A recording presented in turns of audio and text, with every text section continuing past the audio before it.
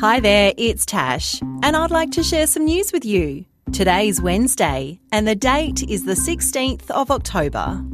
Today is World Food Day. It's a day celebrated by more than 150 countries every year. Do you think World Food Day has to do with food?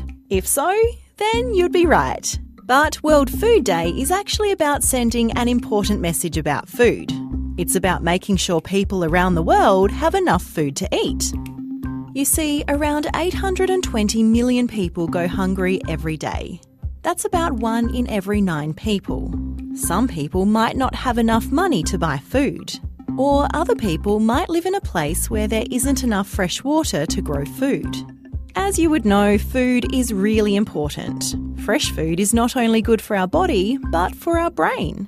It helps us grow and it keeps us happy and healthy.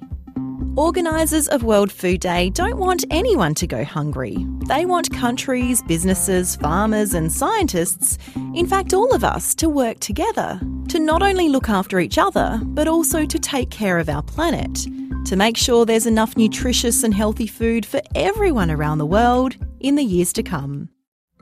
And that's the end of news time for today on ABC Kids Listen. Let's catch up again tomorrow.